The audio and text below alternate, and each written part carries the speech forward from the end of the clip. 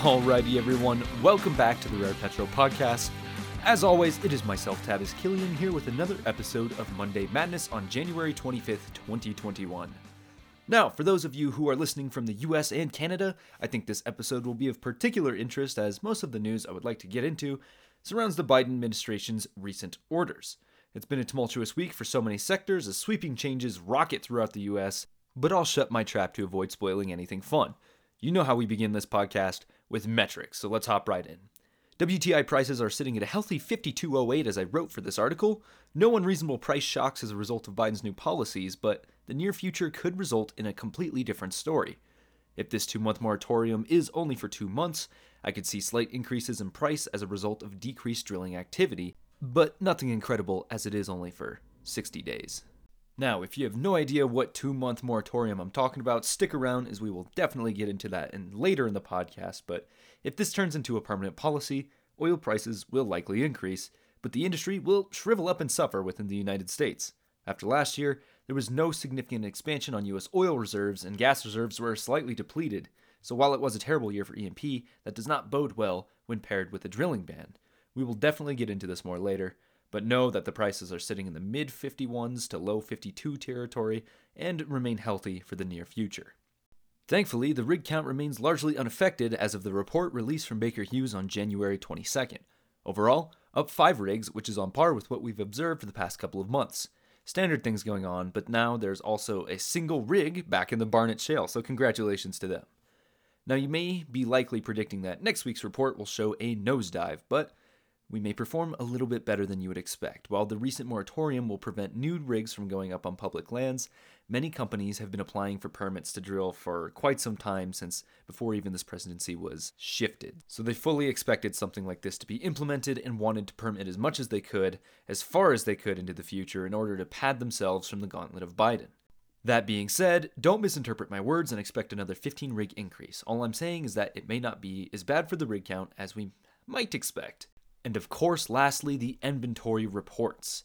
Now that the holidays have passed, there has been a significant decrease in travel once again and economic activity, but how does that bode for the US's inventories? Well, the API claimed a 2.5 million barrel build on the report released on the 20th, and the EIA released their report 2 days later claiming a 4.4 million barrel build. Forecasts for both agencies were only slightly negative, but this was bound to come sooner or later. We've been drawing down for quite some time, and the metrics had been absolutely phenomenal for the past couple of months. Don't get me wrong, I'm happy to see a small rig increase and sustain $50 prices, but it does feel all of these wonderful things have been soured in the past week or so, thanks to recent political policies. And speaking of those policies, I'd like to serve you up the appetizer of this week's stories. Well, I say stories as if there's several, but really we're focusing on 2 specifically. And I believe last week we talked about how TC Energy, the company responsible for the Keystone Pipeline and more than $7 billion worth of investment put towards it, they promised to incorporate green energy in a way that would allow the pipeline to operate emission-free by 2030. Unfortunately, the attempt at compromise fell on deaf ears as Biden spent his first few days in office rolling back lots of policies and changes from the Trump administration and even before then. Biden said, quote, "Leaving the Keystone XL pipeline permit in place would not be consistent with my administration's economic and climate imperatives," end quote. This meant that almost 1,000 union jobs both sides of the border were terminated as there was no reason to follow through with the development of this project. Alberta is considered the heart of Canada's oil and gas activity, and the region was rather unpleased with the US's decision to halt the project, claiming that not only will jobs in both countries be lost, but this decision would increase the US's Gulf Coast dependence on OPEC imports, more specifically importing oil from the OPEC producing countries rather than just directly north from our neighbors. Quote, "This is a gut punch for the Canadian and Alberta economies. Sadly, it is an insult directed at the United States' most important ally and trading partner on day one of a new administration," end quote, Alberta Premier Jason Kenney said on Wednesday. Kenney also said that if Canada's government was not going to act on the matter at a federal level, the province would be ready to defend itself in court. I understand Biden was not stoked on the pipeline in general, but shutting down the entire project does affect more than just the United States. This was a project that had the benefit of, well, potential benefit of more jobs, increased relations, and increased North American energy independence. I wonder where this will proceed, if in any way at all. Next up, the main course, the 60-day moratorium on energy development on public lands. If you haven't heard about this yet, you'd better buckle up because this is going to be a doozy of a ride, and it probably will take the better part of this episode to get through. So, while this could serve as an opportunity to overhaul decades of old permitting policies, some are worried about the severe economic shocks. Of course, there's a cause and many effects, and I'd like to take this time to highlight some of those effects. And I think Kathleen Scamma with Western Energy Alliance said it best, quote, "This is a sacrifice of real people's livelihoods, and it does nothing for climate change. If we don't produce oil and gas in the West, it gets produced somewhere else, and if it comes from overseas, it has even more climate change impact." End quote. As it stands, the BLM has 26.3 million acres leased to oil and gas operators, with 2.5 million of those being in Rare Petro's home state of Colorado. Not only is the operation halted, but so is the funding for conservation projects. What? What could that possibly mean? Well, let me break it down for you. Even though 2020 was a terrible year for oil and gas, it generated hundreds of millions for the Treasury, and that Treasury distributed $524 million into the Land and Water Conservation Fund. That fund has received more than $20 billion in the last 50 years, much thanks to oil and gas operations. And last year, the Great American Outdoors Act directed an additional $900 million from oil and gas into the fund every year. That's nearly $1 billion every year. Can't generate oil and gas revenues if operations are halted, and that has proven to hurt conservation funds. Consider state revenues alone. A study last month by University of Wyoming energy economic professor Timothy Considine estimated across 8 states, mainly those in the West producing oil and gas, tax revenue losses of $2 billion a year through 2024 under a drilling ban. By 2040, Considine concluded, the nation's gross domestic product would decline by $670.5 billion, and job losses would exceed 351,000 a year across those 8 states. This ban is a huge threat to the West. Even some Native Americans have expressed their distaste towards the ban. The Ute tribe of Utah's Uinta and Ouray reservations asked the Secretary of the Interior to exempt their tribes, saying, quote, "Your order is a direct attack on our economy, sovereignty, and our right to self-determination," end quote. And next, national parks. 2020 left many government organizations heavily underfunded, and delays on projects were not uncommon.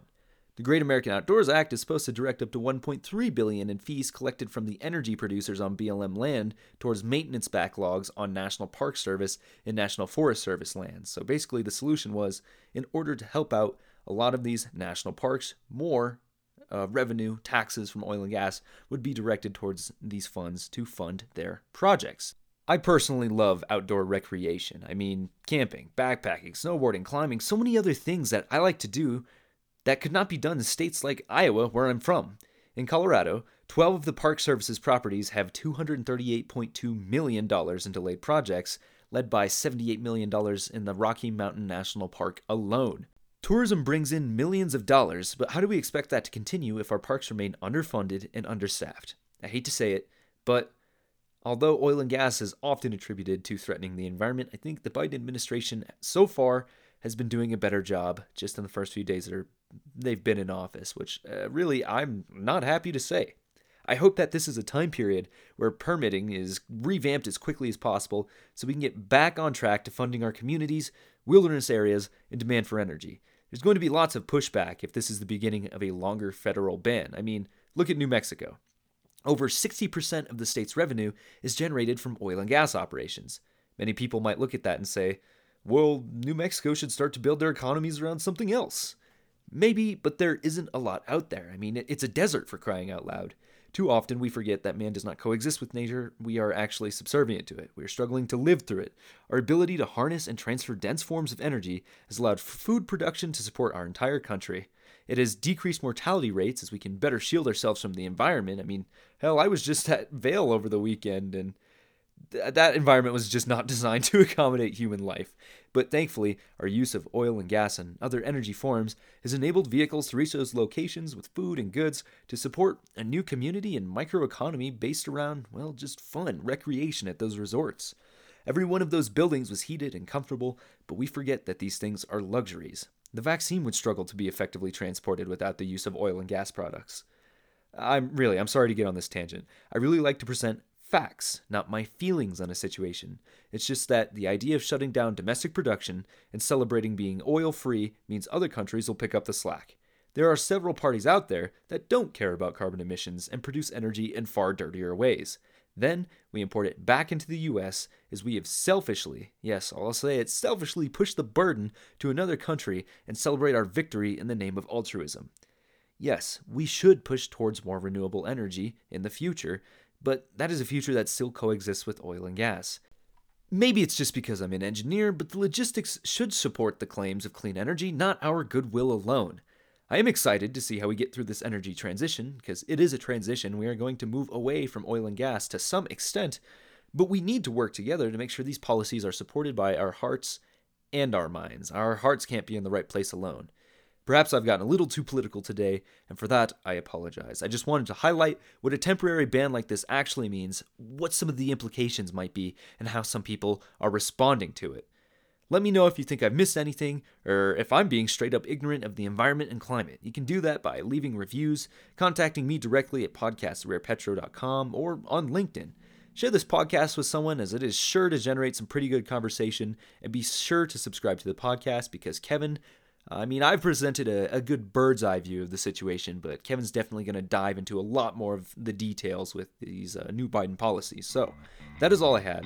And until I see you next time, hey, take care, everybody.